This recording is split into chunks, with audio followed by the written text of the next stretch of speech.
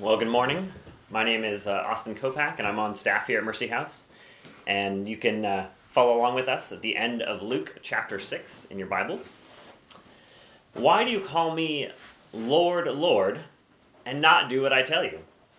This is the question that Jesus asks the crowds at the end of his sermon in this chapter. It's one of the main questions we get to when we think about what does it mean to follow Jesus. Right? We have this question of who do they say that I am? Who is Jesus? But also this, okay, you call me Lord, why don't you do what I tell you? In this last section, Jesus gives us two illustrations which especially highlight how being a follower of Jesus requires integrity if we are to avoid being hypocrites. We must be followers of Jesus in deed and not in name only.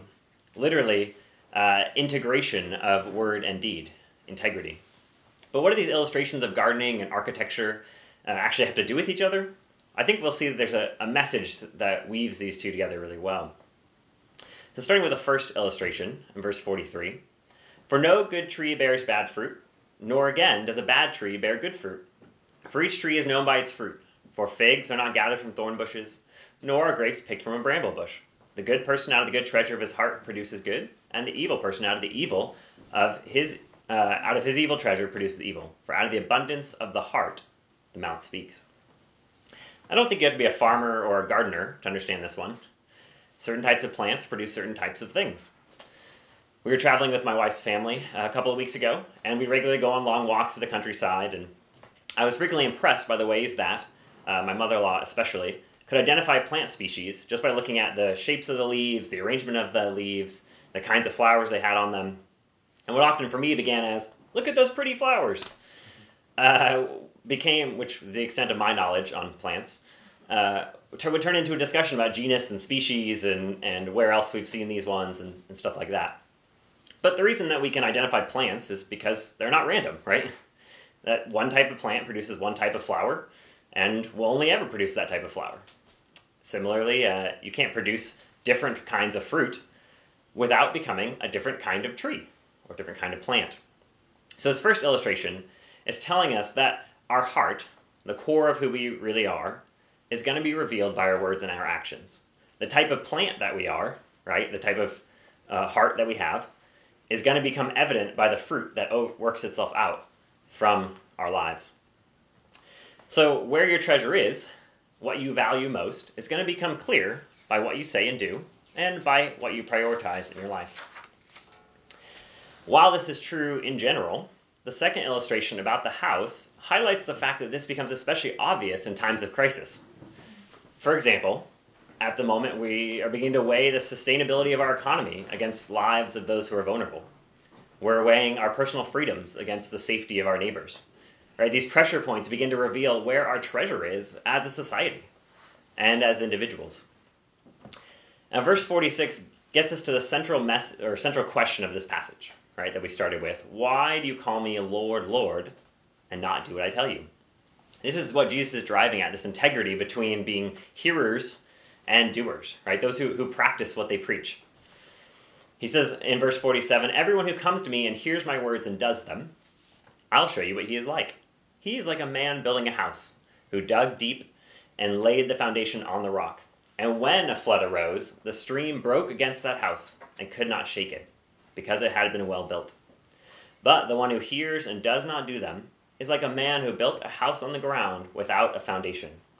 When the stream broke against it, immediately it fell, and the ruin of that house was great." Now, if you were to come over to my house right now, and for those of you in the Northeast, it's raining at this moment, you would find that our yard is just a bog. It's just a giant pit of mud. This happens every year, and it's because we live in a clay field. And we not only live in a clay field, we live at the bottom of said field. And so all of the water just sits on top of the ground and then slowly seeps towards our house. And clearly they didn't think this too carefully through when they built these houses in the 60s. Our landlords had to go back in and put this whole extensive sub pump system in to keep the basement from flooding every year, right? Because they built the house in a place that really maybe shouldn't have houses, right? It was an apple tree orchard at one point, which is great because apple trees need lots of water. So, giant clay field, great for apple orchards, not so great for houses. So it matters where you build your house. And when the winds begin to rush and howl, notice that question, when, not if. The rain falls in torrents, the floodwaters rise, as hospital beds fill up, as respirators begin to dwindle. The income starts to dry up, and rent is still due. As more and more people you personally know become affected, you're going to discover just what kind of foundation you're building your life on. If you have renounced everything to follow Christ, and you put your hope in him alone, you'll find yourself living atop a rock that is unshakable in the midst of any storm.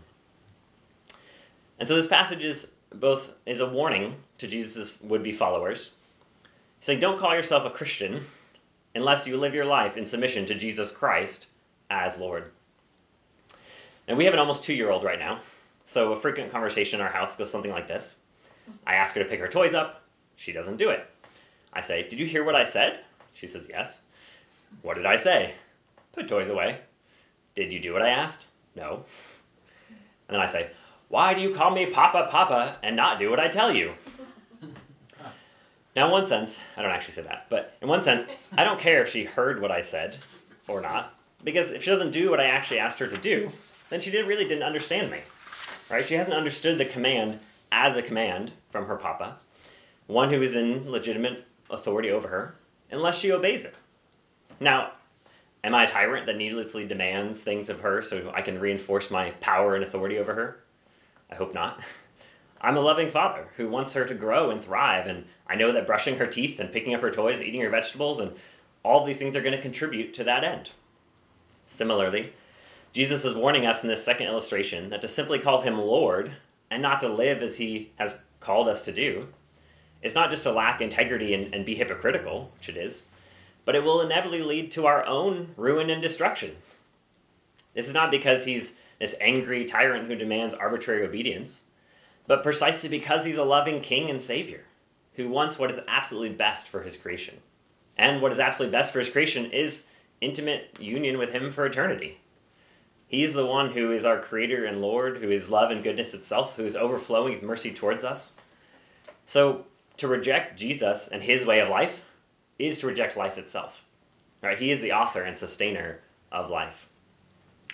So if you think of yourself as a Christian or call yourself a Christian, but you've placed your hope in your financial resources, in your performance at work, your GPA, your friendships, your reputation, you're going to start to find the sand shifting under your feet right now. And your life is going to eventually produce fruit of bitterness, anxiety, fear, selfishness, hoarding your resources. If your heart is not already being revealed, then it probably will in the coming months if things continue to worsen.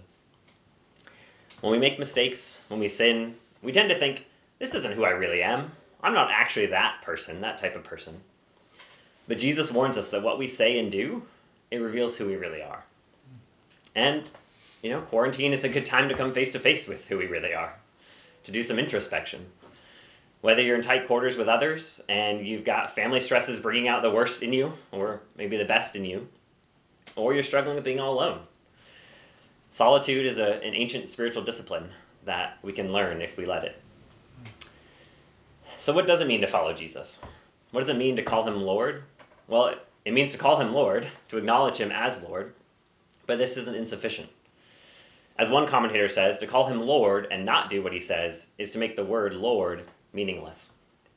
If Jesus truly is Lord of our lives, it means we will live under his good rule and reign. So how do you begin to produce good fruit? Well, you have to become a different kind of tree. In John 15, verse 5, Jesus says, I am the vine, you are the branches. Whoever abides in me and I in him, he it is that bears much fruit. For apart from me, you can do nothing. So it's only by being grafted onto Jesus, by putting our faith in the grace that he offers through his incarnation, his death, his resurrection. When you put your faith in Christ, God gives you a heart transplant by sending his Spirit to dwell in you and transform you from the inside out so that you become this new creation, a new type of plant. And it's only with this heart transplant that we can become the kind of tree which produces good fruit. How do we build a storm-weathering foundation? Well, you build your life on the rock that is the lordship of Jesus Christ. You call him Lord, You surrender your life to him as your Lord and Savior. And then you strive by the power of his Spirit and his grace to live like Jesus in every part of your life. Well, this is generally when we would begin to transition to communion. But as we are right now, the church gathered, or scattered, rather than the church gathered, in this time, we're going to wait in patience and in hope, looking forward to when we will gather again as church, hopefully in person in the near future, but maybe in eternity, who knows. So we will wait in patience. And so let this be both a warning and encouragement to you, that if you find yourself experiencing fear and depression in this time, as many of us are, cast yourself on Christ. He is a solid foundation. He never changes. He is a God who became one of us, who healed the sick, raised the dead, who gave himself up for our sake by suffering unto death on a cross to defeat our sin, and who resurrected in victory over death to reign as Lord, who is the same God yesterday, today, and forever.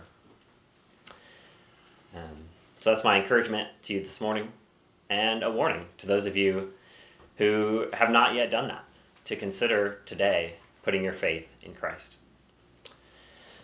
So now we're going to transition into a time of Q&A. If you've asked questions in the comments, then we'll do our best to answer some of those questions right now. And Robert will be joining me for this section. Thanks, Austin. Excellent word. And very, very timely, I think, for what we're feeling right now, what we're going through. So a few questions that we have that I think will help maybe even clarify even some of the things that you said. You talked about like fruit, good fruit. Mm-hmm. Could you maybe help us understand a little bit more about what would be good fruit? Sure. So Galatians talks about the fruit of the Spirit. So I talked about how having this heart transplant means that God himself comes to dwell inside of us by his Spirit. And so when God dwells in you, he begins to transform your heart. And we have that as, in many ways, as character traits, right? Things like love, joy, peace, patience, kindness, gentleness, self-control. These are all character traits and ways of thinking and feeling and behaving that will come out. But of course, those things express themselves in real ways, right? In order to have self-control, you have to be in situations where you choose to not do something that you wanted to do, right? To have gentleness, you have to interact with people who you wouldn't want to be gentle with, and you are gentle with them. So there are ways in which that fruit starts to come out in the ways we especially treat others. And I think we see this so clearly in Scripture where it connects this idea of love of God and love of neighbor, that the way we know that we really love Jesus is that we love our neighbor, right? He says, those who gave water to me when I was thirsty, right? Those who visited me while I was in prison, who gave me stuff while I was in need. Well, that's a good example of what it is to serve Jesus, is to serve your neighbor, right? He connects those two things. And what better time to do that? Yeah, that's good. That's helpful. What about if I'm listening to this sermon and I'm thinking I'm producing some bad fruit, like immediately kind of going to the negatives in my life, but I'm a Christian. I profess faith in Christ, but have some struggles. What would you say to that person? Yeah, I think I was wrestling through this question thinking about the trees, right? The good tree only produces good fruit, the bad tree only produces bad fruit. So does that mean you're either good and you only do good things all the time, or you're bad and you only do bad things all the time? Well, no. Both, I think our experience doesn't bear that out, and I think the rest of Scripture doesn't give us that impression. I think as Christians, right, we see this as a work in progress. So on one level, you can be assured that if you have put your faith in Christ, you are living under his grace, then you will eventually bear fruit, right? But that comes in seasons, and it takes time, and there's a certain inevitability about it. But it takes time for God to prune, as V was praying before this after reading the Scripture, that God prunes, and he does things to sanctify us and transform us over time. But the important thing is you've been grafted onto Christ. And so over time, whatever bad fruit was in your life will be slowly replaced by good fruit. And I would challenge some of you to look yourself in the mirror and maybe you aren't yet a Christian, right? So you're seeing things in your life and you're thinking, well, maybe I did miss something. Yeah. And I think you'll notice this of how do you respond to that conviction, right? Do you get self-defensive and want to turn away and look away from that? Or do you accept it and say, actually, yeah, I'm not producing good fruit. I need Christ to transform my heart so that I become someone who produces good fruit, but I'm not that right now, right? And that's what it is to understand the gospel, is to recognize that you start from that place of I'm a sinner. That's right. I'm not the one who is perfect, has it all together, has all the good fruit. I am the one producing bad fruit, which means I need someone else to come and change my heart so that I become that kind of person. Yeah. Yeah, either way, if I'm not sure I'm a Christian or I am a Christian, I need to go back to the gospel. And so either way, I'm going to get the right remedy for whatever it is that's causing the bad fruit. Either I'm not a Christian or I just need to mature more as a Christian. So that's helpful. That's helpful. Very helpful. Maybe drilling down a little deeper in that, just what do you think the daily life looks like in someone who is growing in their production of fruit, good fruit? I think it starts with, in a lot of ways, it's going to start with repentance. Yeah. Which I think is the hard part, is we want to think, well, if I'm growing in holiness, I'm growing in righteousness, I'm going to be more holy. So that's going to be obvious. Mm-hmm. And I think it does become obvious to other people. I don't know that it always becomes obvious to us. Yeah. That's so true. So as the Holy Spirit continues to convict you of sin, you see deeper and deeper your weakness and your need for the gospel. And so I think growing in sanctification, growing in holiness is a lot of times growing in weakness. It's growing in your dependency on Christ.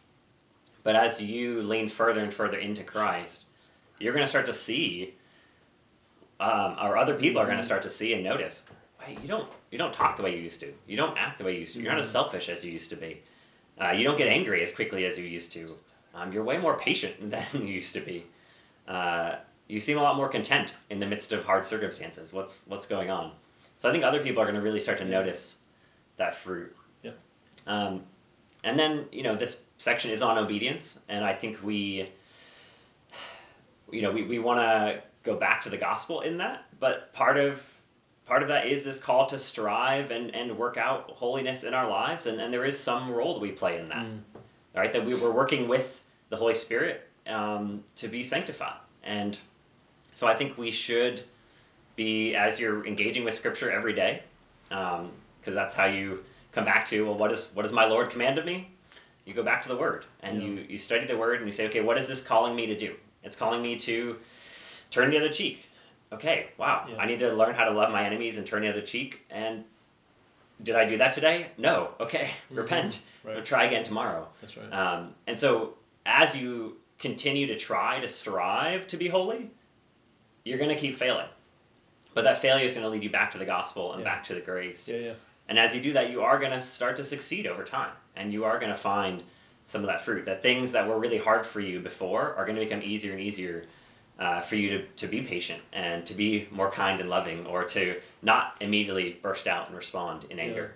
Yeah, think about what Jesus says in John 15 when he says, if my words remain in you, and then you can ask whatever you wish, and that this is going to be it's going to bear fruit, right? And so this ongoing intake of the word, confession, repentance, obedience, prayer, asking for grace, and it can feel like you're just in a circle, but really you're in a spiral up, right? So every time you meet your sin head on with a word and prayer, you repent, you spiral up one more time, and so it can feel like I'm in this cycle, but really you're growing in general. Yeah. There's sometimes steps back, steps forward, but there's a progress there. Yeah. So.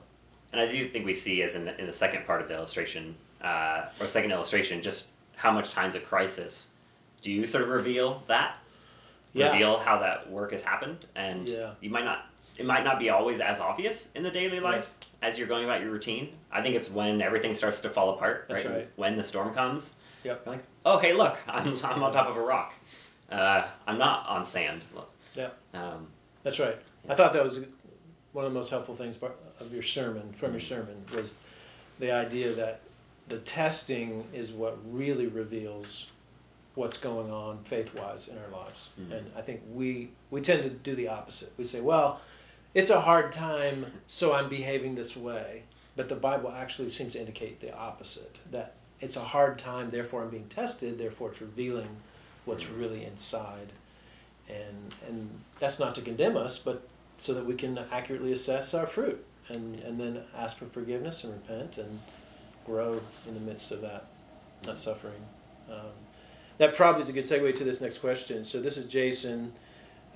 He says, how do you turn head knowledge into heart knowledge? It's a great question. I mean, we've hit around this topic some, but what would you say to that? Yeah, I mean, I often think these are sort of a false dichotomy in some ways. That I guess going back to that, illustration with Eleanor, I'm like, did you hear what I said? Yes, I heard what you said. Yeah. Why didn't you do it? So there's something tied into understanding. If you really understood it, you would have done it.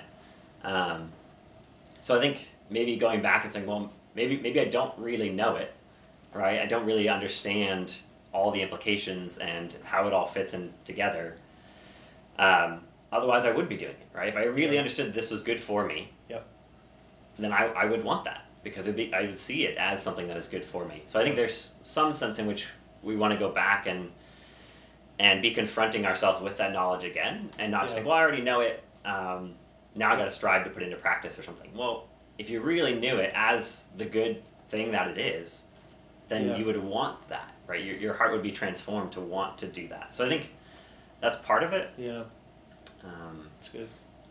I mean, even the passage saying the way you dig down deep is you obey what you've heard.